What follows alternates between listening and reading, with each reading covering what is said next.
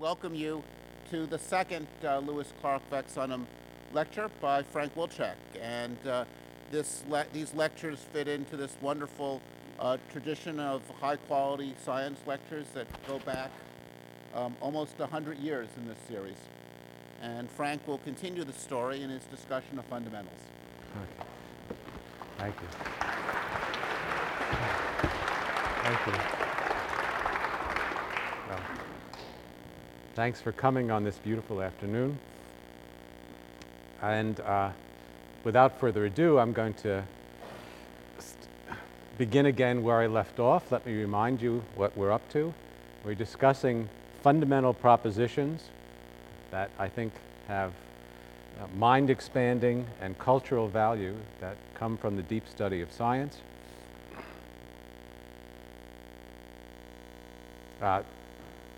These I discussed last time. We perceive only a tiny portion of reality. The physical world is comprehensible. The basic laws are mathematical. The basic laws are mathematical. And the basic laws predict probabilities. I'll take those as established. And today I'm going to discuss these 5 principles: that the universe is very big, very old, that the state of the universe, not only the laws, but the state of the universe is comprehensible in broad terms, that vast opportunities are presently unexploited, and that there's still plenty we don't understand. And I'll be specific about that. So, the world is a very big place. This is a lesson in humility, but also a lesson in pride.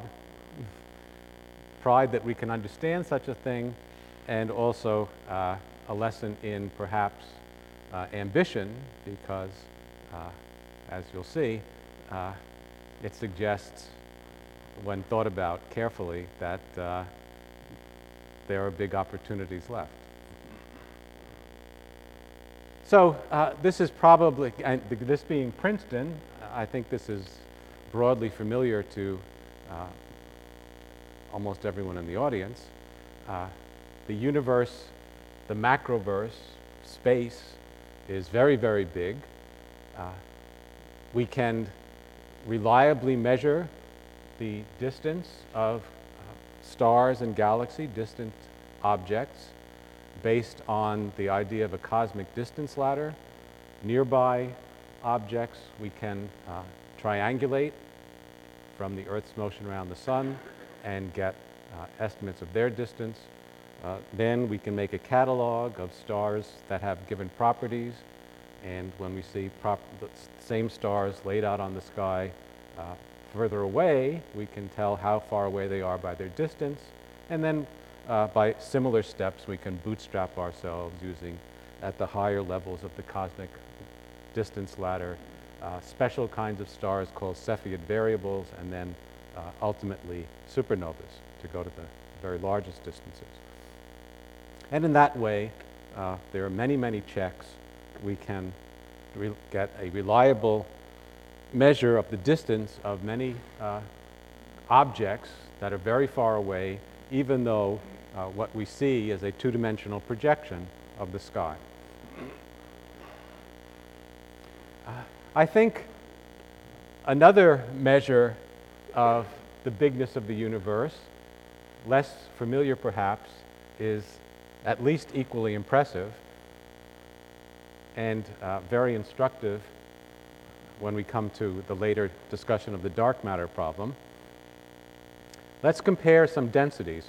Water, which is the density of people also, and of most forms of ordinary matter. You know, rocks are a few times as dense, but basically ordinary matter has this density, 1 gram per cubic centimeter.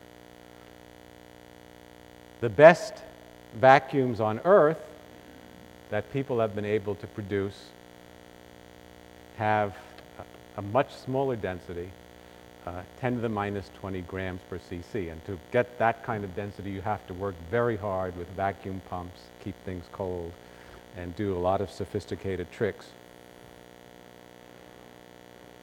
So, to our shame, perhaps, you can do better by far by just going to a random place in the galaxy. The galactic average of density is 4 orders of magnitude smaller, 10 to the minus 44 grams per cc, which is easy to remember because it corresponds to 1 atom, roughly, per cubic centimeter. And then the universal average is about 1,000,000 times smaller. So the galaxy on the scale, as undense as it is, compared to ordinary densities, is 1,000,000 times denser than the typical region in space.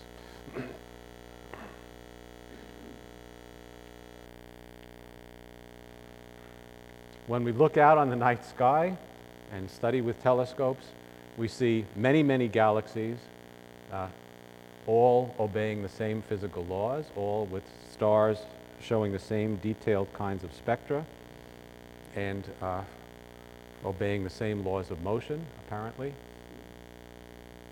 Separated, as we've seen, by great distances, near copies separated by great distances. It's a vast wasteland out there.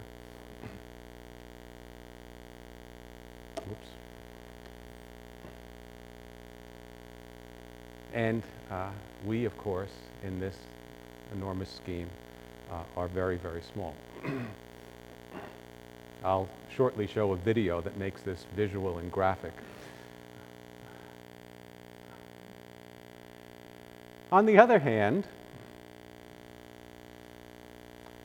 people are pretty big compared to the basic scales of physics, compared to the building blocks of matter.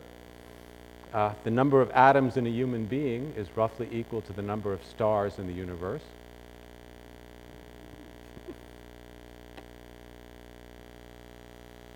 And as I'll elaborate further, when we talk about quantum bits and quantum computing, and we've already alluded to a little bit before, when we treat the world quantum mechanically, it's not only that there are a lot of things in apparently small places, but that these things behave, or to describe how they behave, you have to employ spaces of enormous dimensionality. You may have heard in the popular press about debates in physics about whether the world is 4-dimensional, that is 3 space and 1 time, or 6-dimensional, or 11-dimensional. In fact, the world, to describe the world of 5 spins in quantum mechanics, 5 spin of atoms or electrons fixed in space, in place, without taking into account their motion, just how their spins are aligned, you need a 32-dimensional space, as I'll describe later. So there's plenty of room at the bottom, especially if you live in the world of quantum mechanics. There's lots of room in Hilbert space for the mathematicians. So in that sense, we're very big. I'm not sure what that was. And this, I think, is profoundly encouraging for our ambitions, because it means that we have vast resources at our disposal. Okay? There's lots and lots of stuff, properly considered, within even small arrangements of matter. One crude but already extremely impressive, at least to me, manifestation of this is that my computer chip, which is a tiny little, the CPU is a tiny little thing inside this laptop, can often beat me at chess.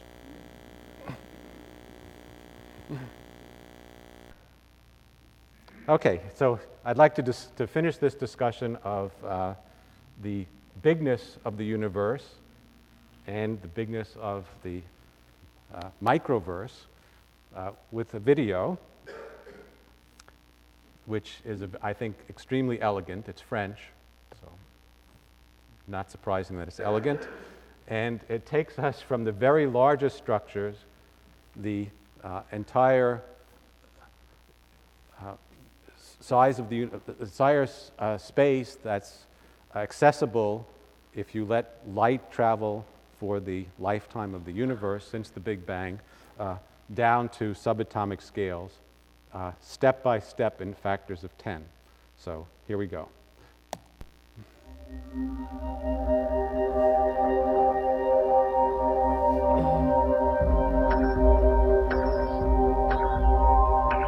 So the largest scales is kind of fuzzy. That's the microwave background radiation. Each beat is a factor of 10. Much larger than, say, the difference between me and Shaquille O'Neal.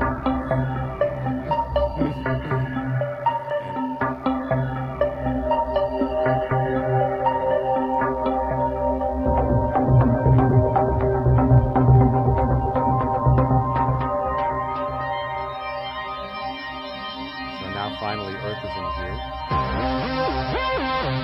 A few more steps, and we got to the center of the universe, which is in France.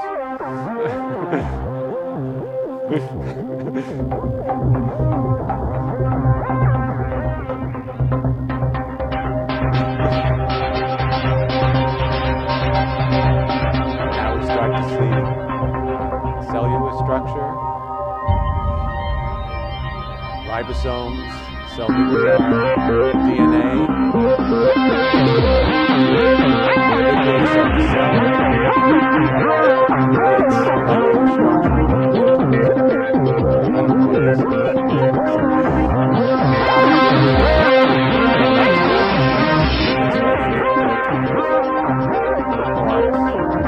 and then who knows what?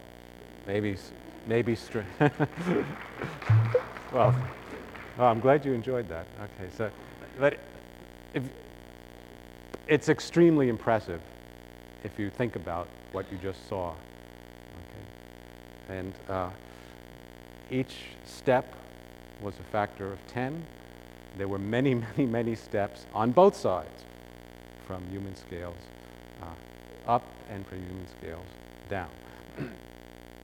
So this is clearly one of the great lessons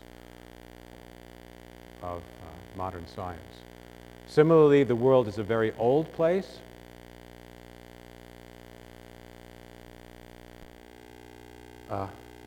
Modern cosmology has given us a fairly reliable timeline for the development of structure in the universe. And by now, a precise date back to this time when the universe reached much, much higher densities and much, much higher densities, which we call the Big Bang. A few years ago, it was debated whether this number was 20 or 10. The uncertainty was a factor of 10 or 2. Now, people debate about the second and third decimal place. We can say that the universe is quite reliably, to this precision, 13.7 billion years old.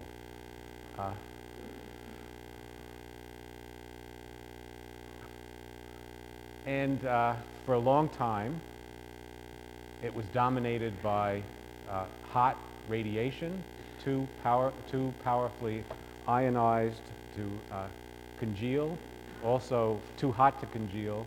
Also, it was very homogeneous at first. I'll discuss later how structure forms in the state of the universe.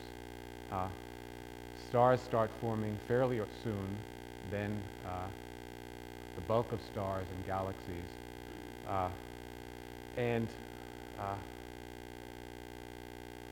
We switch from a time when one form of non-ordinary matter that we don't understand is most of the mass in the universe, to a time when another form of density and mass in the universe that we don't understand is most of the density of the universe, changed over about 5 billion years ago. And here you see, as you go, the different kinds of objects that are characteristic. of the different times. The Earth congealed from its interstellar gas around 4.5 billion years ago into a recognizable body. About 3.5 billion years ago, life started to emerge. That's not so precise, but something like that. Life was very simple for a very, very long time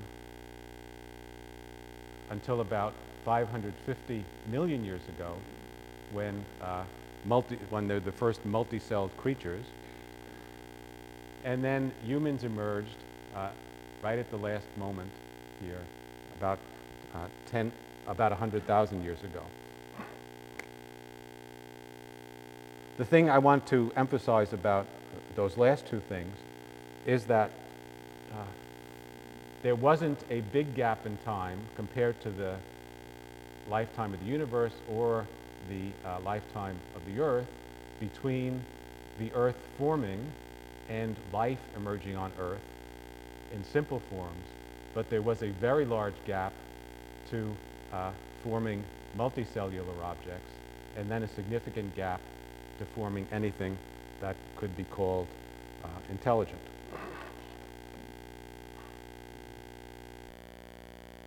So that's another way in which the universe appears to be kind of a wasteland. There's a lot of wasted time if you think the idea was to produce intelligent life. The indicators of age, I want to emphasize, are quite reliable and straightforward. We can measure the speed of distant objects from their redshift, and then knowing their distance, we can infer how long life how long light took to get there. So we can get the age of life on Earth, on earthly objects from the fossil record and radioactive dating.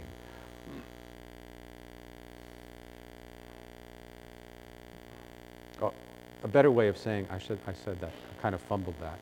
A better way of saying this first point is that because of the finite speed of light, when we look at distant objects, we're also looking into the past. So we can see when objects started to look different, and in that way construct that cosmic timeline I showed you. Now, it's not often discussed when we discuss, it's kind of taken for granted when people discuss that the universe is very old. The issue compared to what? It's very old compared to the times we deal with in everyday life, clearly, is what people mean. Now, where do those times come from? Well, there's the speed of thought, which has to do with nervous transmission, which has to do with the limiting factor is how fast ions diffuse across synapses in the brain, because messages in the neural code are transmitted and encoded in the properties of synapses.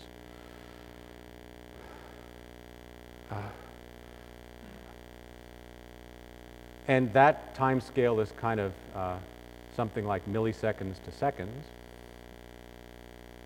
Then there's the speed of a human life, or the lifespan of a human. That's the other thing that the universe is very old compared to. That's set by the speed of aging of humans. And aging is a process that biologists are just beginning to understand.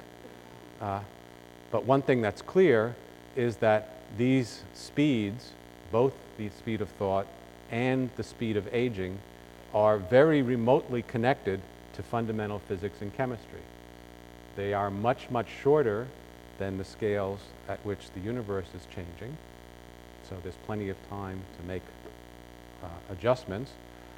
And on the other hand, they are much, much slower than basic chemical, let alone nuclear processes that take place in small fractions of a microsecond. This suggests that there's plenty of room for engineering, both for making us more quick-witted and for making us live longer and stay young longer. I wish it would come soon. In this context, it's also appropriate to talk about not only how big the past is, but how big the future. At present, if we extrapolate what we know about cosmology and suppose that that's the picture we have now is adequate and doesn't need major changes, which is always the working hypothesis, and at the moment I'll stick my neck out and say it looks pretty good. If we extrapolate the known laws of physics, this dark energy that was discovered only a few years ago takes over, it dominates. It's been dominating for 5 billion years, but was just discovered 5 years ago. So it causes the universe to expand at an accelerated rate. People before this discovery of the dark energy, thought that the rate of expansion of the universe would be slowing down due to gravitational attraction. But in fact, the dominant effect appears to be this negative pressure, this accelerative force due to the dark energy. And so the universe will expand at an ever-increasing rate in the future as this component of its content comes more and more to dominate. And so the galaxies in general will recede from each other. Things that aren't bound to each other by local, more powerful forces will separate. And what we'll be left with in the far future, say 20 or so billion years from now, is our galaxy, and Andromeda will be falling into us, which are tightly bound together gravitationally, will be isolated by much, much greater distances from the rest of the universe, and then it just gets worse as time goes on.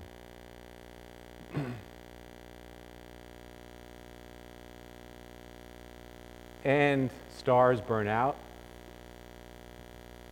So not only are there no galaxies out in the sky, but the stars also wink out gradually. It looks like a depressing prospect for the long-term future.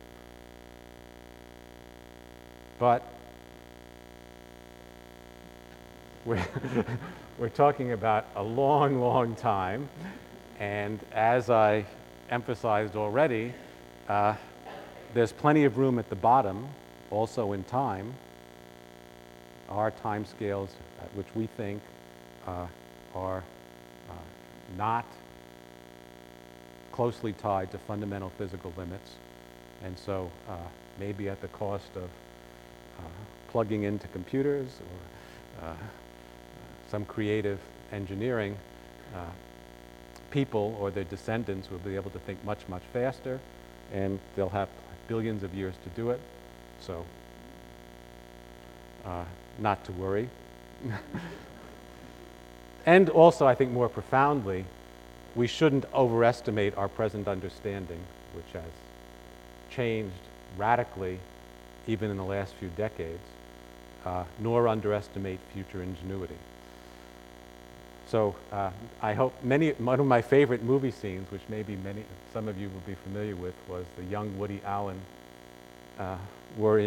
getting really depressed and going to a psychoanalyst because he heard that the universe was expanding and was going to have this kind of heat death.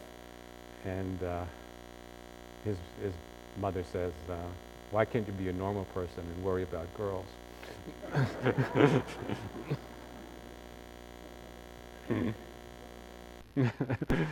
Whoops. Oh, okay. So I have another video which is a little bit silly, so I think I'll quit. I won't show it unless someone asks me later. Oh, come on. All right, that's good enough. This is not Woody Allen, but this is a brief history of life on Earth. So to conclude the discussion and emphasize those points about the gap between formation of the Earth being small, between the formation and life and Earth being small, and between original life and multicellular life, and then between multicellular life, intelligent life.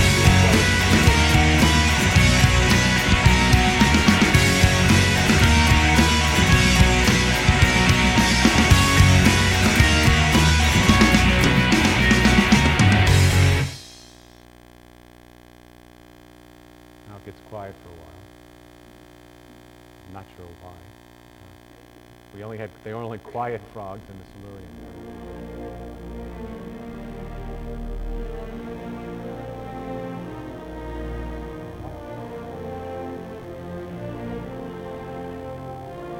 Sorry, I don't know why it's not filling the screen, but.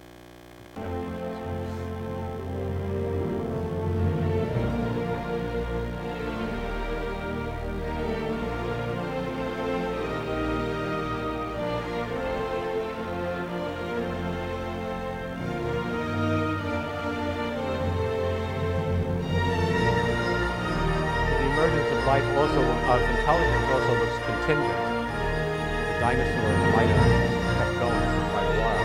Well, they might have been intelligent dinosaurs too, but they might have been pretty ferocious for lots of time.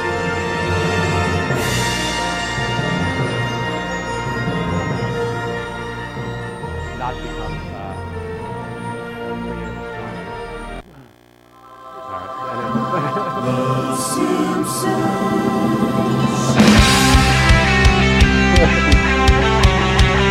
All right. Well, I guess, okay, some of you at least enjoyed that. All right, now, okay, so that's all I wanted to say about the universe being very big and very old. There's a lot more to say about it, but I think in broad terms, these concepts are well understood. The state of the universe is the state of the world, not only the laws, but the actual state of the world, I claim, is also broadly comprehensible. We understand how it got this way. We comprehend how it got this way, I should say, in the sense that I use the word comprehend. We can make a simple hypothesis, much simpler than the observed structure that accounts for the observed structure. And here I'll just show an icon, which it's very appropriate especially to be showing at Princeton, because this is largely a product of work at Princeton and definitely the outcome of a grand tradition at Princeton of measuring the microwave background, the sky in the microwave part of the spectrum with great precision. It doesn't look like this. Well, it doesn't look like anything because, of course, we don't see microwave colors, that part of the spectrum. But even in false color, this is a tricky thing to interpret. What you're seeing here is not the relative brightness or darkness of the different parts of the microwave sky. In fact, it's a very uniform haze. But if you magnify the contrast, take out the average, and then magnify the contrast by 10,000, it starts to look like this. So there are, on top of the general background, there are tiny inhomogeneities, roughly apart in 10,000 or 100,000, that are represented in this map. That's what you're seeing. What this is, we believe, on the basis of very wide variety of arguments, which I'll discuss momentarily, or a very wide variety of lines of evidence, is what we're seeing here is the state of the world when it was roughly 100,000 years old, when it first became transparent to photons, to light at that time, this used to be light. It's moving very rapidly away from, because of the expansion of the universe, we're moving rapidly away from it, so it gets redshifted and becomes microwave radiation. And this is showing you the relative temperature of different parts of the sky back when when the universe became transparent to light. Before that, the gas was so hot that the light couldn't get anywhere. There was so much stuff around. And the fact that this is so nearly, but not perfectly homogeneous, is consistent with and is powerful evidence for a very specific and very powerful picture of how structure formed in the universe and how the state of the world came to be what it is today. That is, that the laws of physics we extrapolate from what we know are the same all the way back, and the initial state was that there were just tiny inhomogeneities in density of the matter, which was otherwise in perfect thermal equilibrium. So just what you get if you heat things up and wait a long time so they come into equilibrium, with tiny inhomogeneities in the temperature as a function of space. This, or more accurately, density. So what this means is that you have tiny density contrasts on top of material that we understand very, very well, we think. I should emphasize that the state of the world at those temperatures, where the light first begins to penetrate, and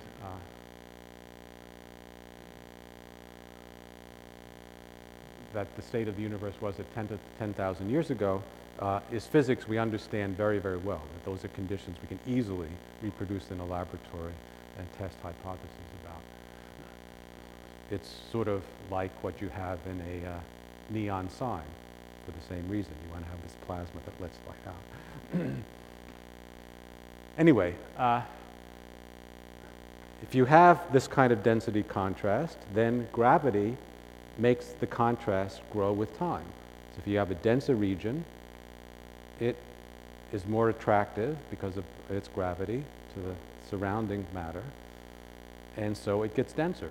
If there's a region that's less dense, it's less attractive than its neighbors and it doesn't attract anymore. It gets even less relatively dense.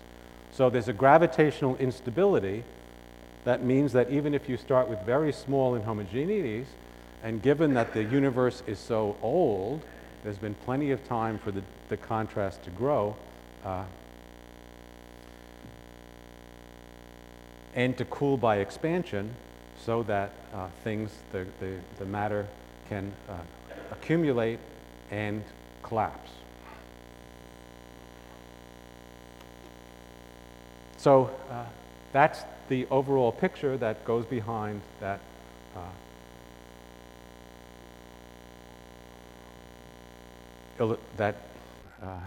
picture, this one, that I threw at you before, of formation of structure from that microwave background picture over here by gravitational instability as different parts of it increase their density contrast and then aggregate, break up, cool, and form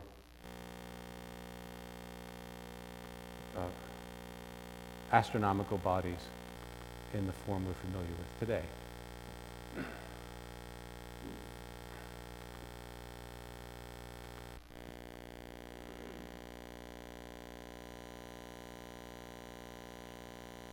What keeps this from being a boring story of just things collapsing and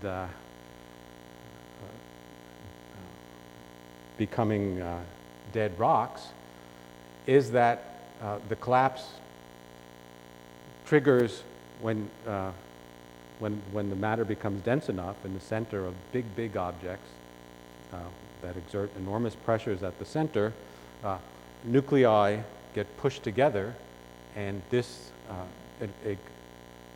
liberates lots of energy that the quantum sensor had locked up inside the nuclei. And then we call that nuclear ignition, and that's what powers stars. And when stars start shining, they impart energy to the surrounding material, and the rest is history. So that's a broad account that can be checked and is supported by several independent lines of evidence, besides being the logical consequence of the laws as we know them. It can be checked because it gives an account of the relative abundance of different chemical elements. It gives an account of the existence and the properties of the microwave background radiation. That there's a lot of statistical information in that map of the microwave sky I showed you that can be analyzed and checked against the formation of structure that we see later. And also, so we can calculate the way stars evolve, the way galaxies evolve, the way clusters evolve after they've formed, and check, because we can look back and see objects at different stages in their evolution, in their own time, by looking just more and more distant, because thanks to the speed of light, we can compare stars of different ages, galaxies of different ages, clusters of different ages, to see how they start as diffuse objects and mature and age as a result of nuclear ignition or gravity or other processes, and check at many levels that this picture of the formation of the state of the universe by gravitational instability from small seeds that we can actually see is actually correct. A more speculative but extraordinarily beautiful idea that's connected with what's called cosmic inflation is that we can even understand where those initial fluctuations came from. In these more ambitious models of the early universe that go back further and rely on deeper properties of quantum mechanics and relativity, you find that these homogeneities could have arisen from the inevitable minimal inhomogeneities that we saw as fluctuations in the quantum world. Remember that lava lamp I showed you? These fluctuations that are happening all the time and everywhere as a consequence of the basic laws of quantum mechanics. According to the idea of inflation, the universe, early in its history, expanded very, very rapidly, and by a huge factor. If you calculate, you can find that these initially tiny fluctuations, subnuclear fluctuations, get expanded to such a size that they could be the seed fluctuations that start off the gravitational instabilities that produce cosmic structure. Or, to put it in an equation,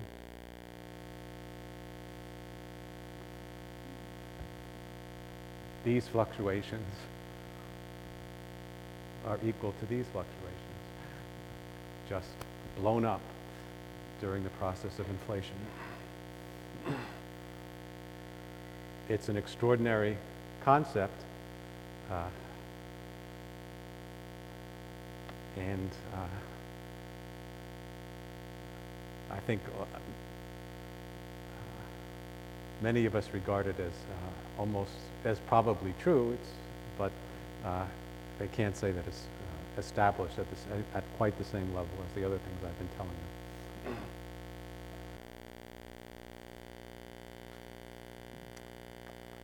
Okay, so now I'd like to move on to my final two fundamentals,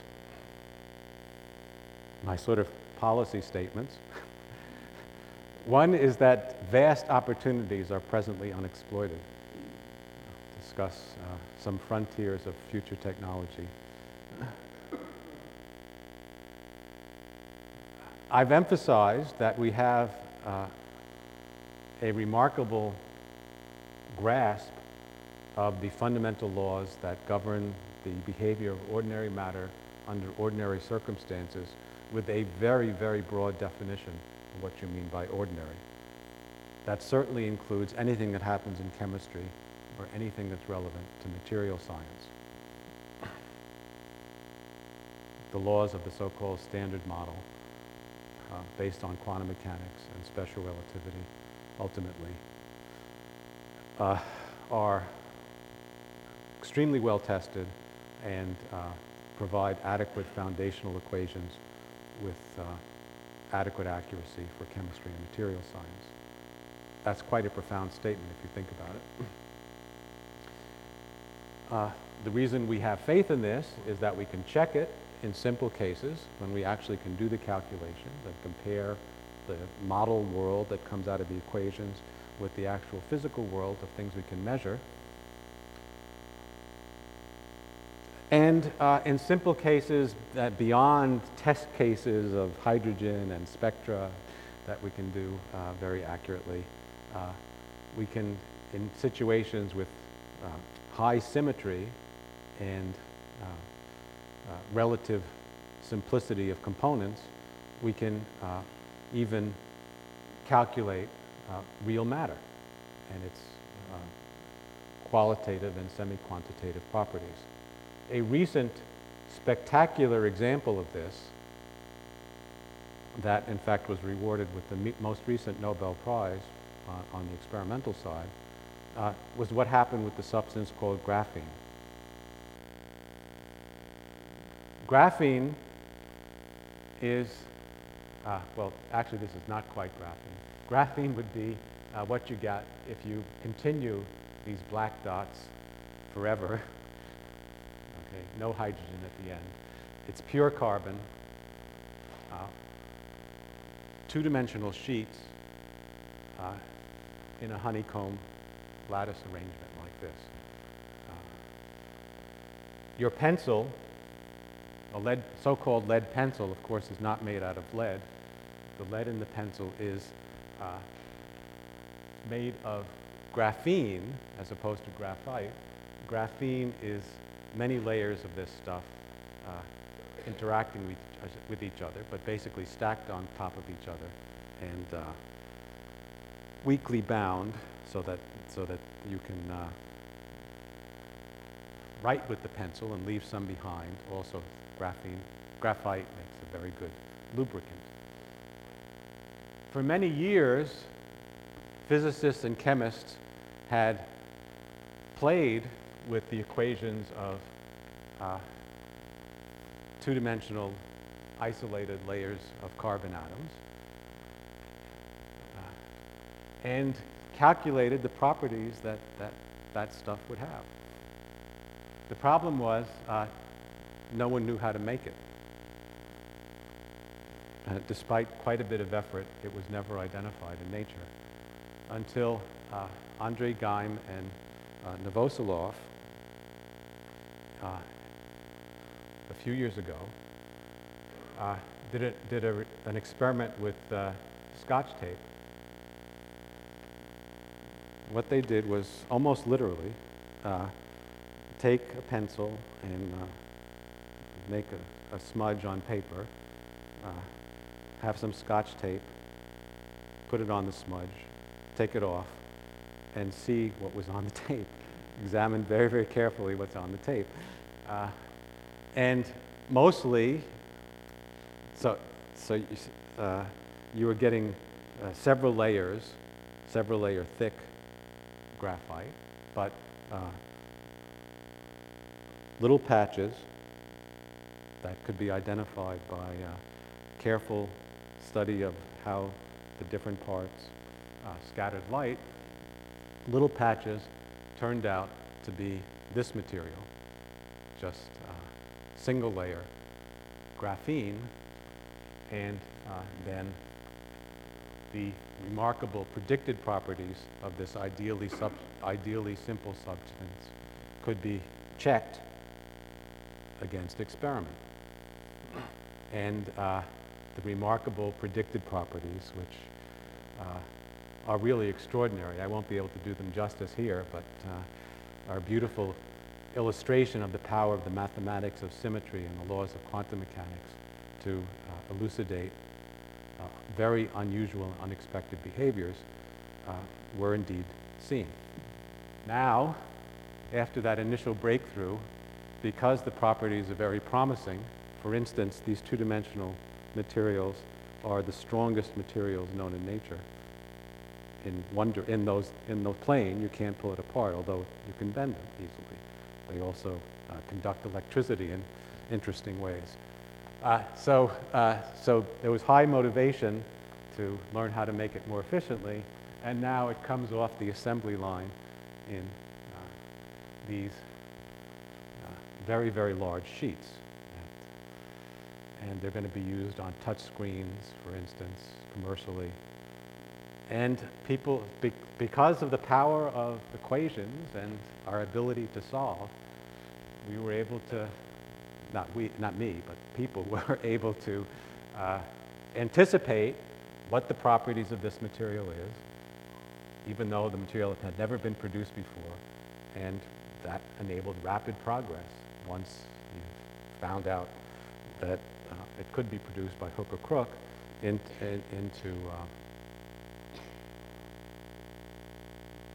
its technological use. And there are many, many graphene dreams now.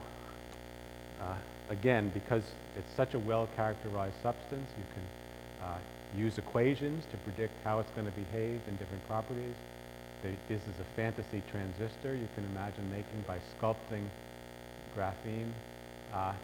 You can make because it's a nice network that's very regular and not very porous, you can trap molecules on it. Also, because it conducts electricity, you can move them around. You can make a very good artificial nose. You can play micro Frank Gehry and make architectures that will enable you to direct diffusion of molecules and control chemistry, perhaps, in new ways. And you can even detect God. God is glucose, oxygen, something. But you can use it as a biological sensor. This is the more spelled out version of the nose.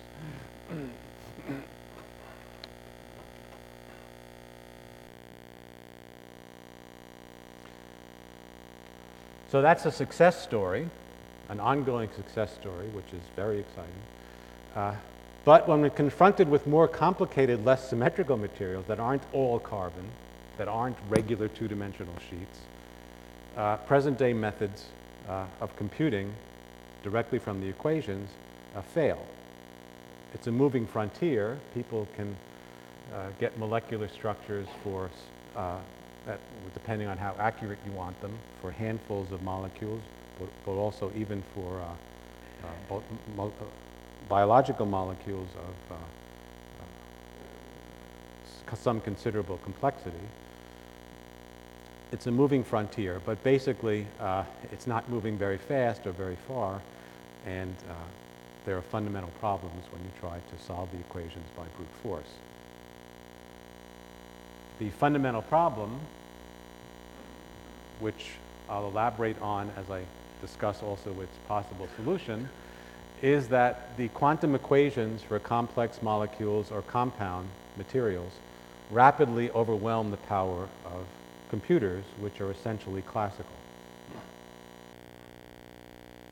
Let me describe in more detail what I mean by those words. So classical bits are arrays of ones and zeros. each each entry is a bit. And so this is a bunch of classical bits set to a certain state. These bits can be lots of things. They can be embodied as directions of electron spins. That is kind of futuristic. Electron spins are very delicate, as we'll see, as I'll emphasize. But you can have alignments of magnetic domains that can be aligned either positive or negative with many spins. Or you could have on-off states of transistors representing the zeros and ones. Or you could have orientations of blue pigeons. In principle, anything will do. And all sorts of information, as every child, especially every child, knows today, can be stored as configurations of many classical bits. And classical computers, viewed at a high enough level, are simply machines for taking one configuration of ones and zeros into a next configuration, which is related to it in some simple determinate way. And in that way, you can manipulate the information that these ones and zeros represent. Okay. Quantum bits basically are, instead of using blue pigeons, using Schrodinger cats. Here it is in more of an equation. If you have 4 quantum bits, its state, instead of being some particular choice of a 0 and a 1, is all of them with different probabilities. Or more accurately for experts, probability amplitudes.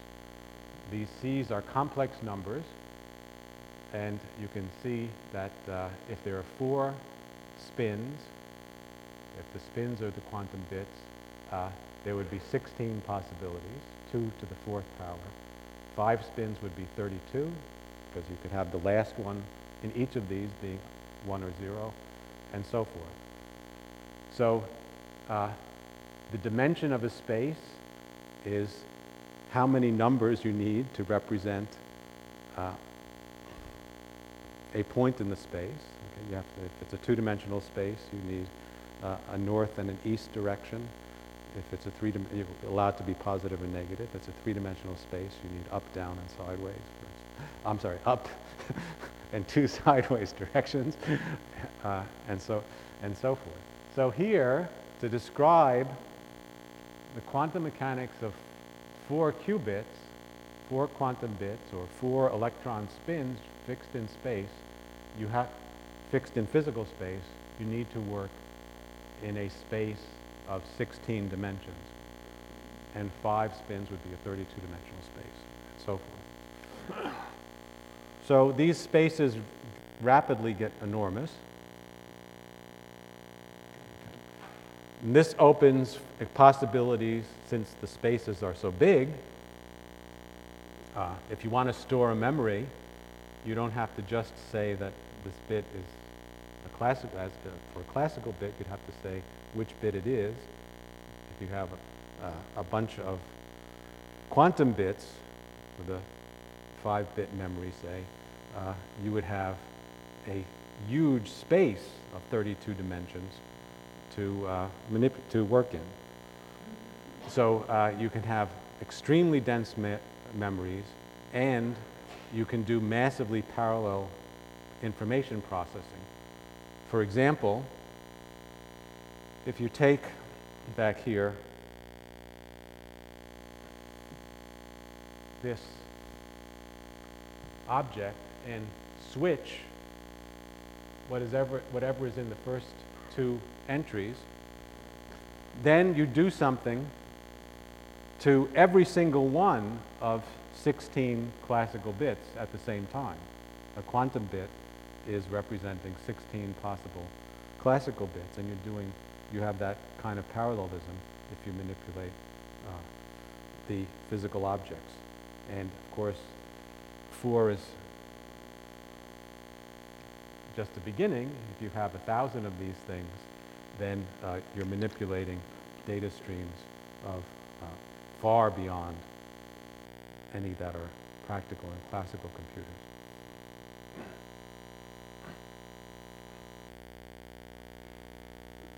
So it sounds great, but there's a catch, and which is that quantum bits are very delicate. We said if anybody or anything makes an observation, it collapses all these possibilities just onto one reality. And any interaction, unintended interaction with the outside world will collapse this very rich memory, quantum memory that you've stored into a degenerate submemory. So we have the fascinating challenge for the future technology to build tougher quantum bits, or to protect them better, or to figure out ways to repair the damage done by the outside world, by building in some kind of redundancy. All these things are being pursued, and I don't know if it'll be 10 years from now or 100 years from now, or, well, I don't think it'll be more than 100 years before this possibility, which is definitely inherent in the nature of the physical world, to exploit the vastness of our interior space, is exploited for information processing. And one thing that quantum computers should definitely be good at is solving the equations of quantum mechanics. And then you'll have a kind of bootstrap, because you can solve the equations of quantum mechanics to figure out better materials out of which to make your quantum computers better, and then you can figure out better materials and keep going. So it's clear then that eventually the most capable information processing units, also known as minds, will be artificial intelligences based on quantum computation. Those minds will be delicate. They'll have to be carefully buffered from the outside world.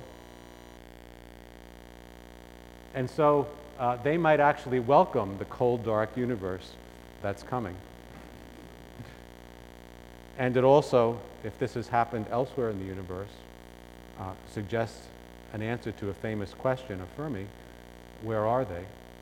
Fermi noted this relatively small gap between the emergence of humans with reasonable amounts of intelligence and technological society, which is only the last couple of 100 years, whereas the technological society is beginning to make a stir in the galaxy. We're sending out radio waves, we're manipulating large amounts of energy.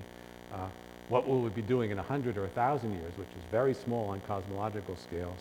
We should, if things keep going this way, our existence should be very obvious, Fermi said, and therefore somewhere else in the galaxy where life could have emerged and gone this way a little bit earlier on cosmic scales should already be visible to us. So where are they? And I think the likely answer is that they're hiding in the cold and dark. The better to explore inner space, because that's where most of the action is.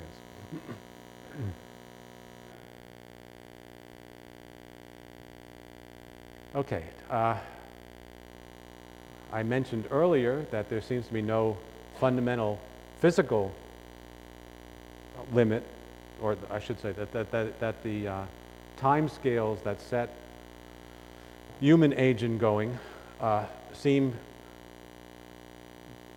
not to have a close relationship to any specific physical fundamental time scale.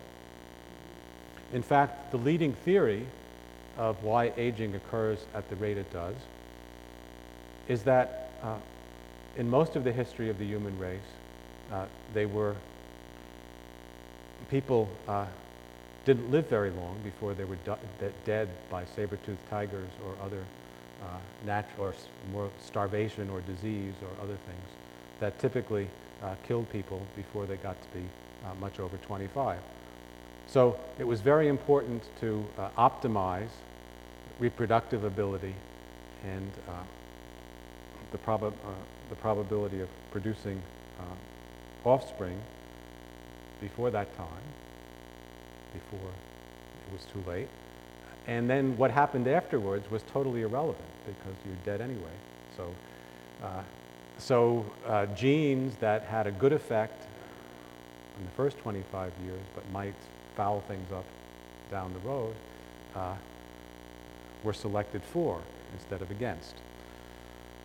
Experiments, so this suggests that aging is a product of neglect, that evolution wasn't thinking about this and so didn't do a good job in trying to keep us young, rather than a fundamental process. And experiments support this. If you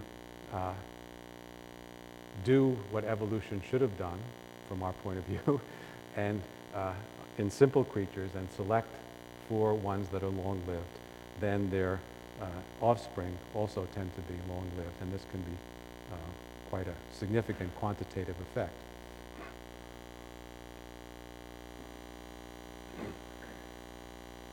And, well, this could easily be a lecture or several lectures in itself, but several spectacular examples, and the lecture should be given by someone other than me, by the way.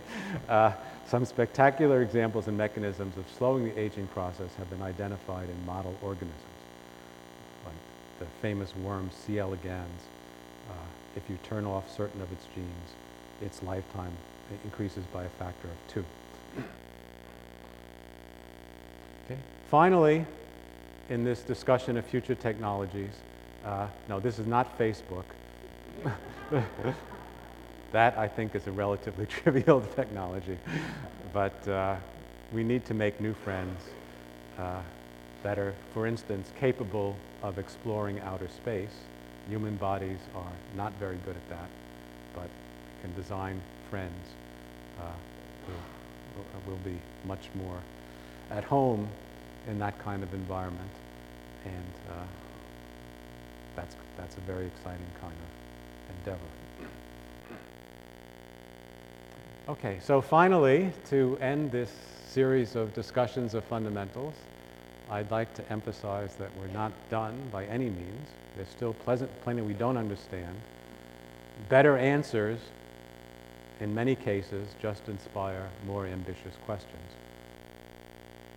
In fact, the same sorts of questions often come back at a higher level. And it's quite poetic that we had a dark matter problem, remember, connected with the orbit of Uranus that led to the triumphant discovery of Neptune. That was dark matter 1.0. Now we have dark matter 2.0.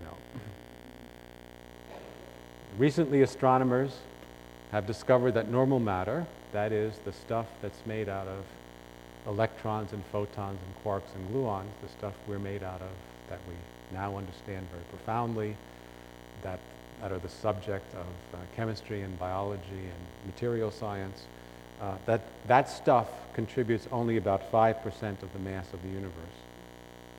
So that includes the planets, the stars, the nebulae, creatures, all that stuff. That's the red stuff. There's at least 2 other kinds of stuff called dark matter and dark energy. 70% of the universe is in some stuff called dark energy. We know very little about it. I'll tell you basically everything we know about it now. Its density is constant in space and time, even though the universe is expanding, so the density of ordinary matter of all kinds is going down. This stuff seems to have a constant density. We can look back and see what the density was in the past. It's the same as it is now. As if it were a property, and it's also the same in different directions, as if it were a property of space itself. It also has the very unusual property of exerting negative pressure. So instead of, if you're surrounded by this stuff, instead of being squished, you get pulled apart.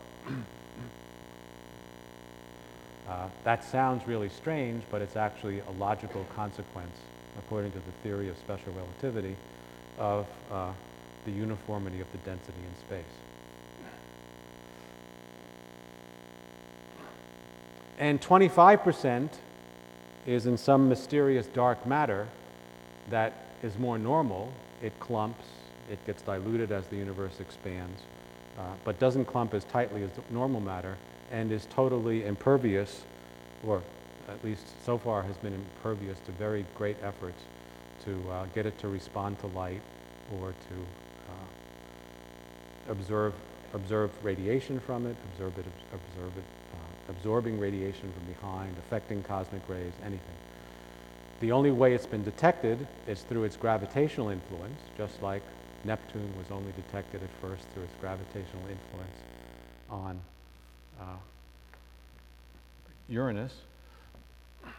Here is yet another lying picture. Okay, this purple haze is stuff you don't see. That's the dark matter. But what it is the inferred density of matter that's inferred from the orbits of the things you do see, the light stuff. You need extra material in order to account for those orbits, and it's distributed according to the density profile indicated by the brightness within this object. So that's what the dark matter looks like, and every galaxy that's been carefully studied seems to have a dark matter halo like this. In fact, it would be more accurate to say that the galaxy is a small inhomogeneity inside the dark matter cloud, because the dark matter cloud weighs 5 or 6 times as much.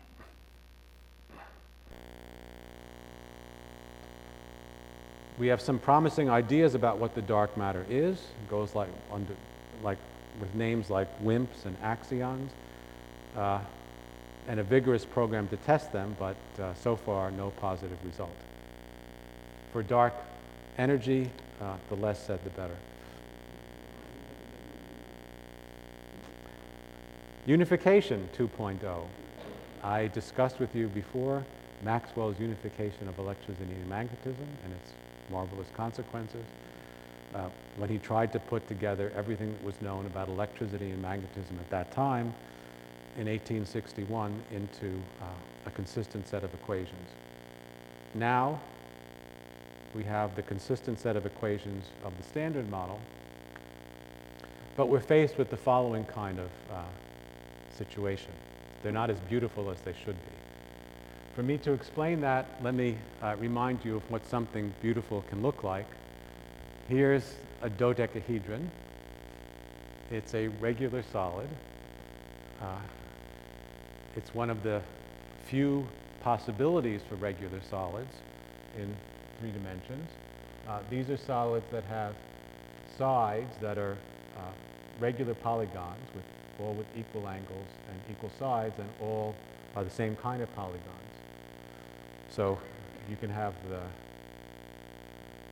tetrahedron, the cube, the octahedron, the dodecahedron, the icosahedron, that's all. And it's convenient that the dodecahedron has 12 sides. You can use it to make a calendar, which is perhaps familiar. So, given that there are so few possibilities, if someone handed you this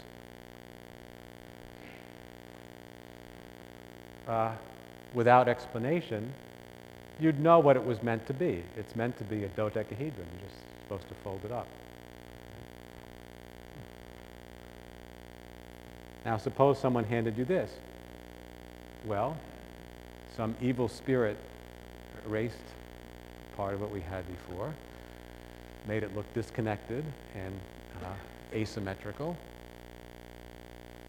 But if you knew about regular solids, you would, and were imaginative enough to imagine that there might be a connection to regular solids, you would say that, gosh, I can understand this. It's pentagons, so that screams dodecahedron.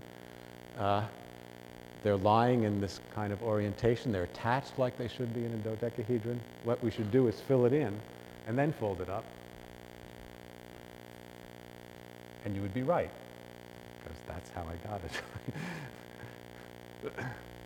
Okay, so with that in mind, this is the standard model of particle physics that organizes everything we know about the strong electromagnetic and weak interactions, pretty much. So it's very powerful, very economical, very complete, very accurate, extremely well tested. One of the glories of the human race. But not as pretty as it should be, given that it's something close to nature's last word. It has all these disconnected pieces with these funny numbers here, the average electric charge of the objects involved. That also has to be specified as part of the theory. So if we know how to combine the symmetries of the standard model, which are what it's based on, into larger symmetries, we can ask if there's some larger symmetry that could organize this pattern, similar to the way the symmetry of a dodecahedron organized the pattern of our scattered partial dodecahedron. And there are only a few possibilities, as for regular solids. There are only a few possibilities for making the symmetry of the standard model larger in a economical way. And I wouldn't be telling you all this if it didn't succeed.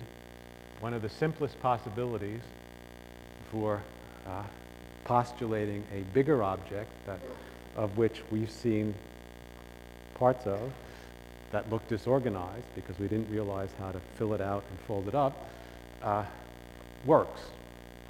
So I certainly won't be able to do justice to the details of this, but take my word for it, it's beautifully organized. And what it does is, for those disorganized, scattered pieces of the standard model, whoops, it refuses to come back, yeah.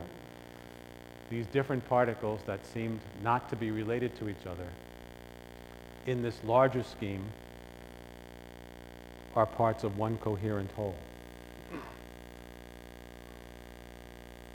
So we would like to fill out our theory with extra particles and interactions to this larger structure, say that some evil spirit, namely structure in what we perceive as empty space, has obscured this pattern somewhat, even though it's the fundamental one. That can be put into equations, and well, that's a theory. We're about to test it, as I'll say. Another idea is similar to, in spirit, to the idea of Dirac, which I mentioned when Dirac made his more complicated equation for the hydrogen atom, for electrons, that included antimatter, so included a kind of mirror matter when you enhanced the equations. Now, we want to sort of work the other way.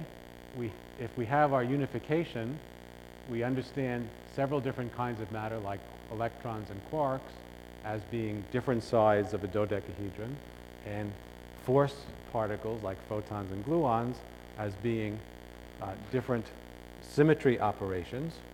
But this still leaves two different kinds of things. We'd like to know if we can finish the unification.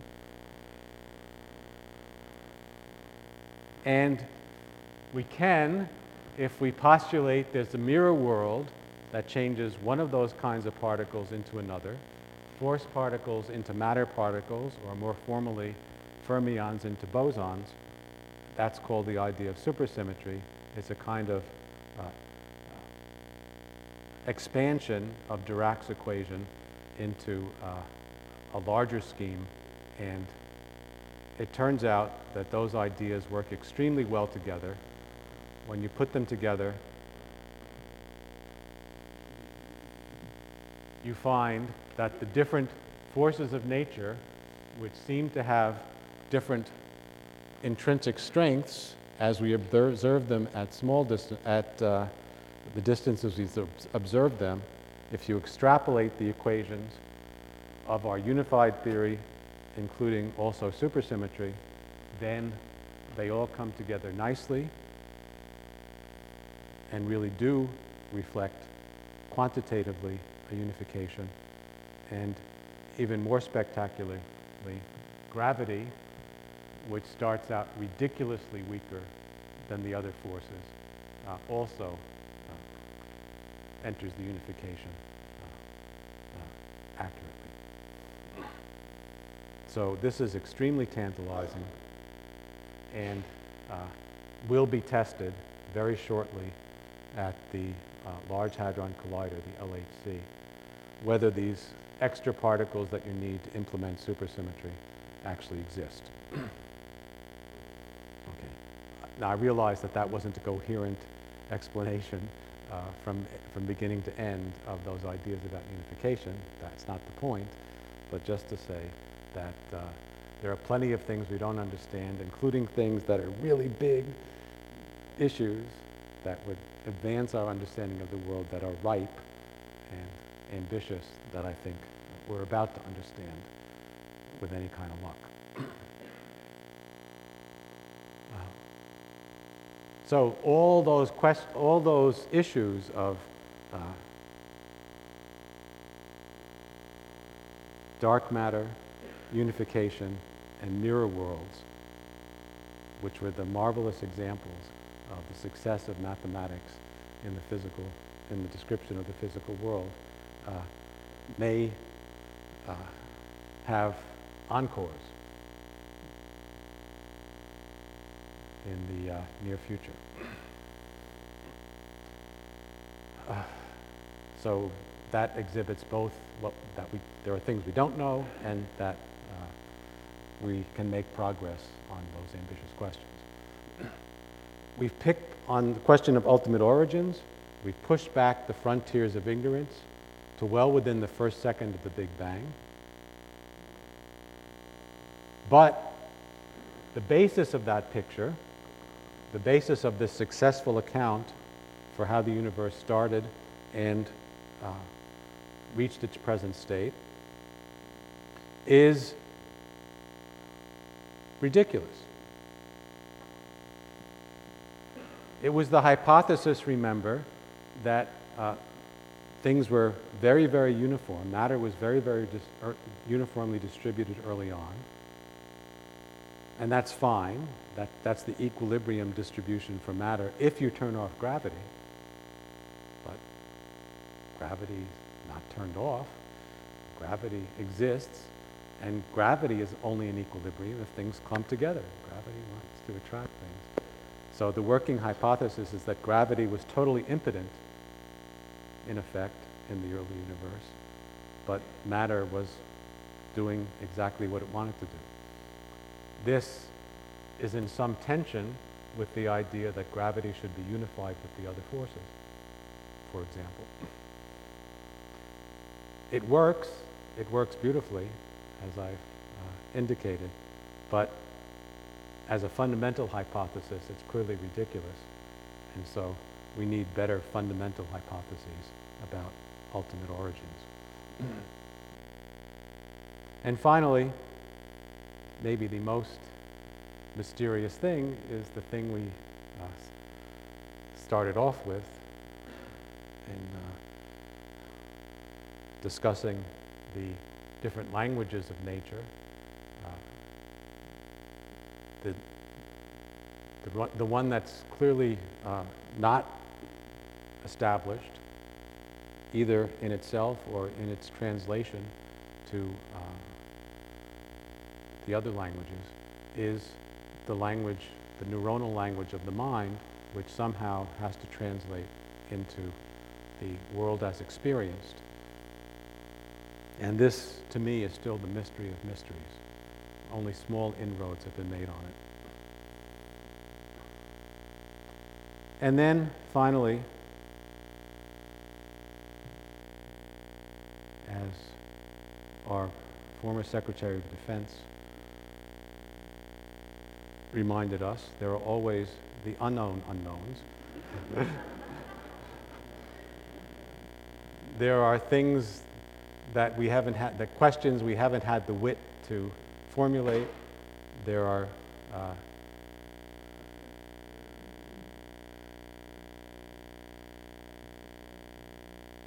well, issues we may not even know what they are. We didn't know about the dark energy and the dark matter not very long ago. So there may be other surprises lurking.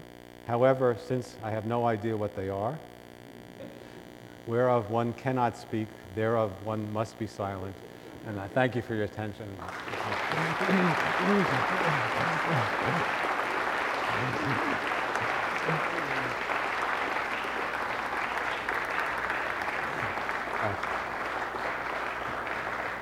Oh, I'm sorry. I didn't realize I was so long. Okay, but we can still take questions. Yeah. Yeah. Okay.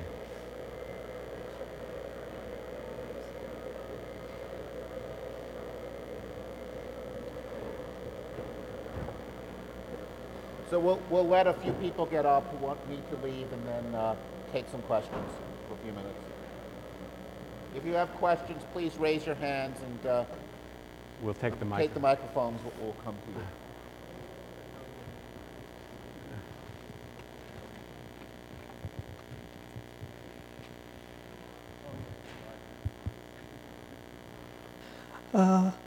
You said that quantum bits are very unstable.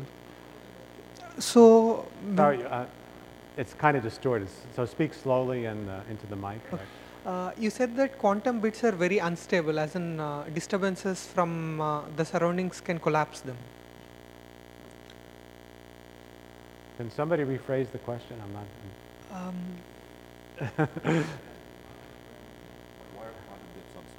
Why are quantum bits unstable? No. Oh. So assuming, okay, I accept that quantum bits are unstable, but my question is, if they're unstable, when you make calculations on them, how do you read those calculations from the bits? Oh, how do you read the memories out? How do you read things out? Right. Yeah. Well, what you have to do is not read them out. So you can, the idea, anything that you can feed in, you feed in some data and a question as an array of ones and zeros, as if it were a classical data and information. Then you exploit quantum mechanics to do creative parallel processing. But then at the end of the day, you want to project your answer back onto a definite classical bit. That's one way.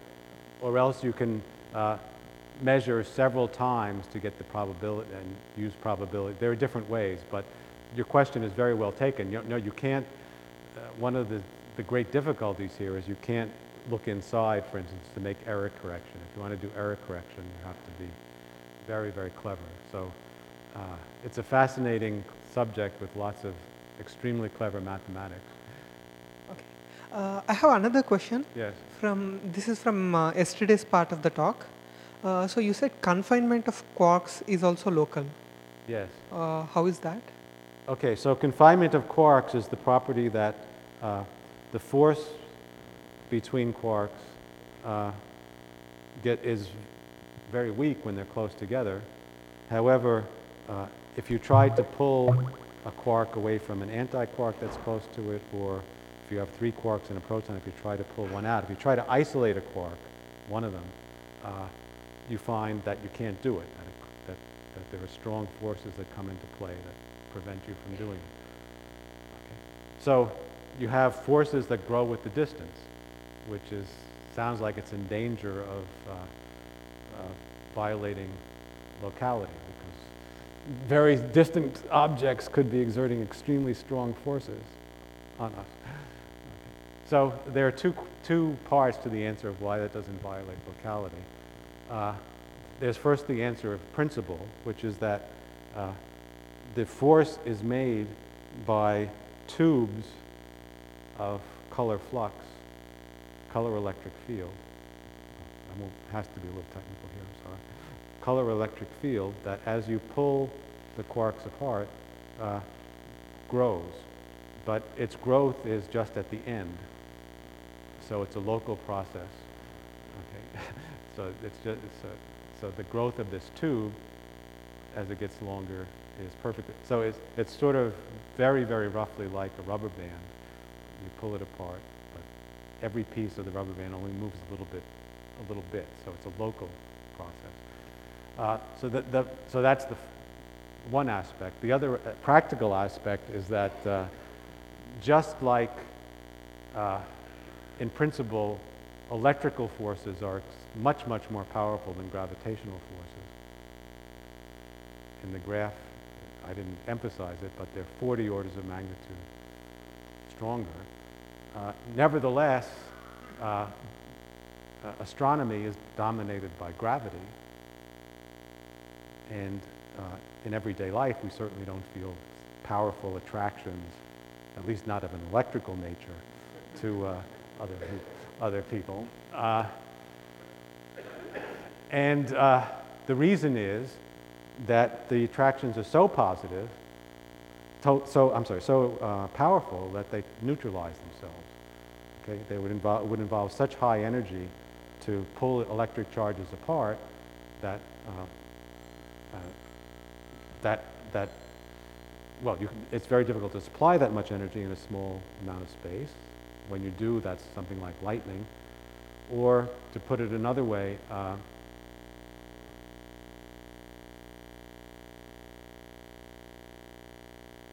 well, if you have a positive charge and out there in the universe somewhere else there's a negative charge, the negative charge will inexorably be led to this positive charge and neutralize it. Just because the force is so strong. So because the force is strong, it tends to neutralize itself. Well, the forces between quarks are even much more powerful than electrical forces. They are, they're sort of in the same ratio, roughly speaking, as atom bombs to lightning. So, the forces between quarks are extremely efficient at neutralizing themselves, grabbing nearby anti-quarks or other quarks in such arrangements that they neutralize the forces. And so the moon is very, very accurately color neutral and doesn't exert any power. We're not connected by a color flux tube to the moon, and there's no such long-range influence. I don't understand why the quantum bits are unstable. There's a model of, it's a human model of reality. I'm not a physicist, so I'm no, well, they're unstable in a certain sense. It's not that they spontaneously decay. It's that they're very, it would be better to say they're very, very delicate. So if anything observes them, so if they have a significant interaction with the outside world and say deflect an atom from the outside world, then they've been measured. So they're in only one state, not this configuration that had many, many states with different probabilities. That's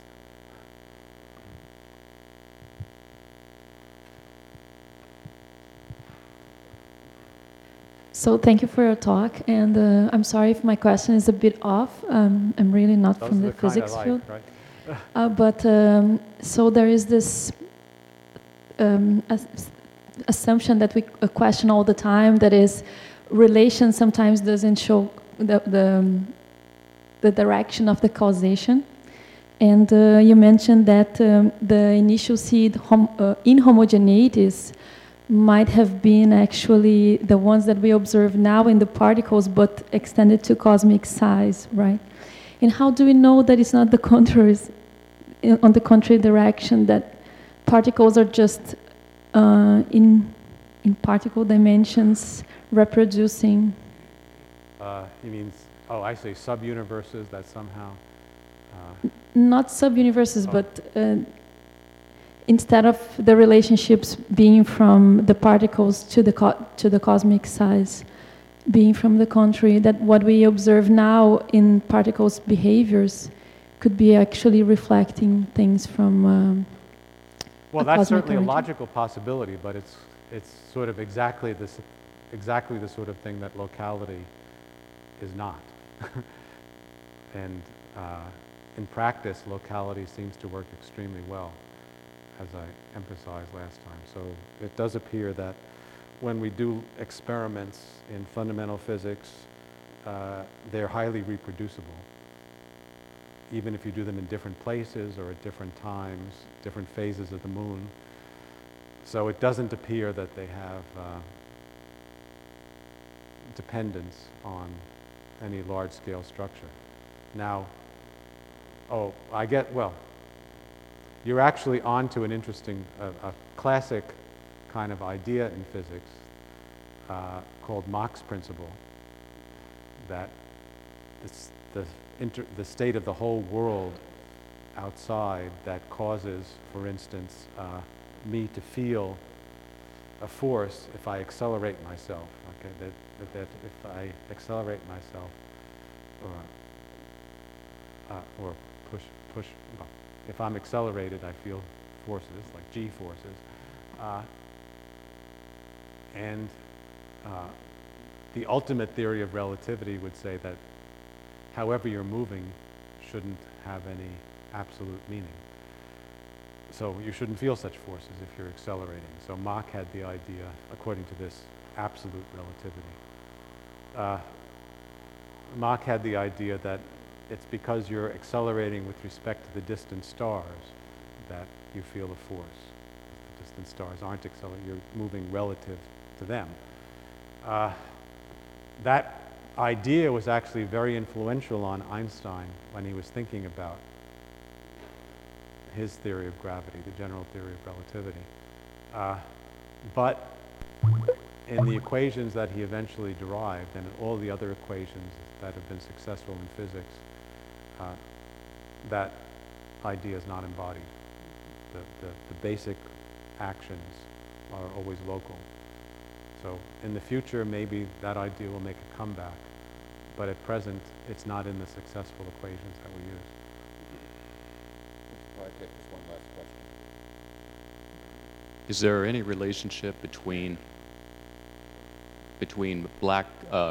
dark matter and energy and black holes?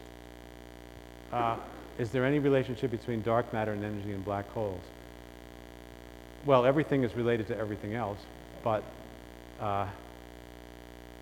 there's unlikely to be a very direct relationship.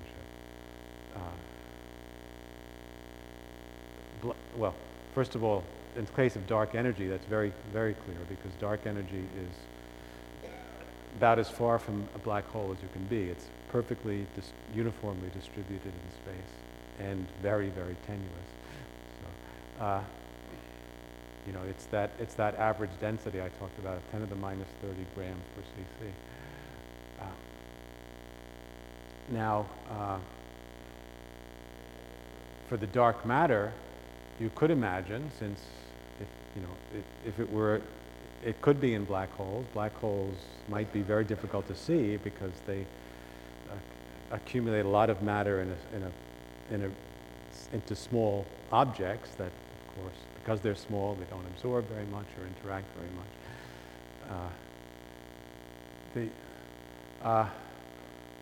So in principle, that could happen. However, we know that the universe started very nearly homogeneous, and so it's very difficult to see how such black holes would have formed. The only kind of matter that we know about that's capable of losing energy and clumping in a reasonable way is ordinary matter. So you could imagine that originally there was more ordinary matter, that some of it collapsed into black holes, and that's what we now call the dark matter. However, that doesn't work either, because it turns out that if you pursue that idea quantitatively, it predicts the wrong abundance of elements. It would predict that there was more protons and neutrons in the early universe, which would lead to a different production the different kinds of elements, and that's ruled out experimentally. So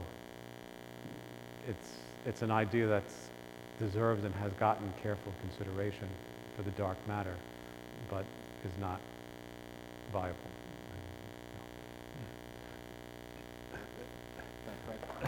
Okay.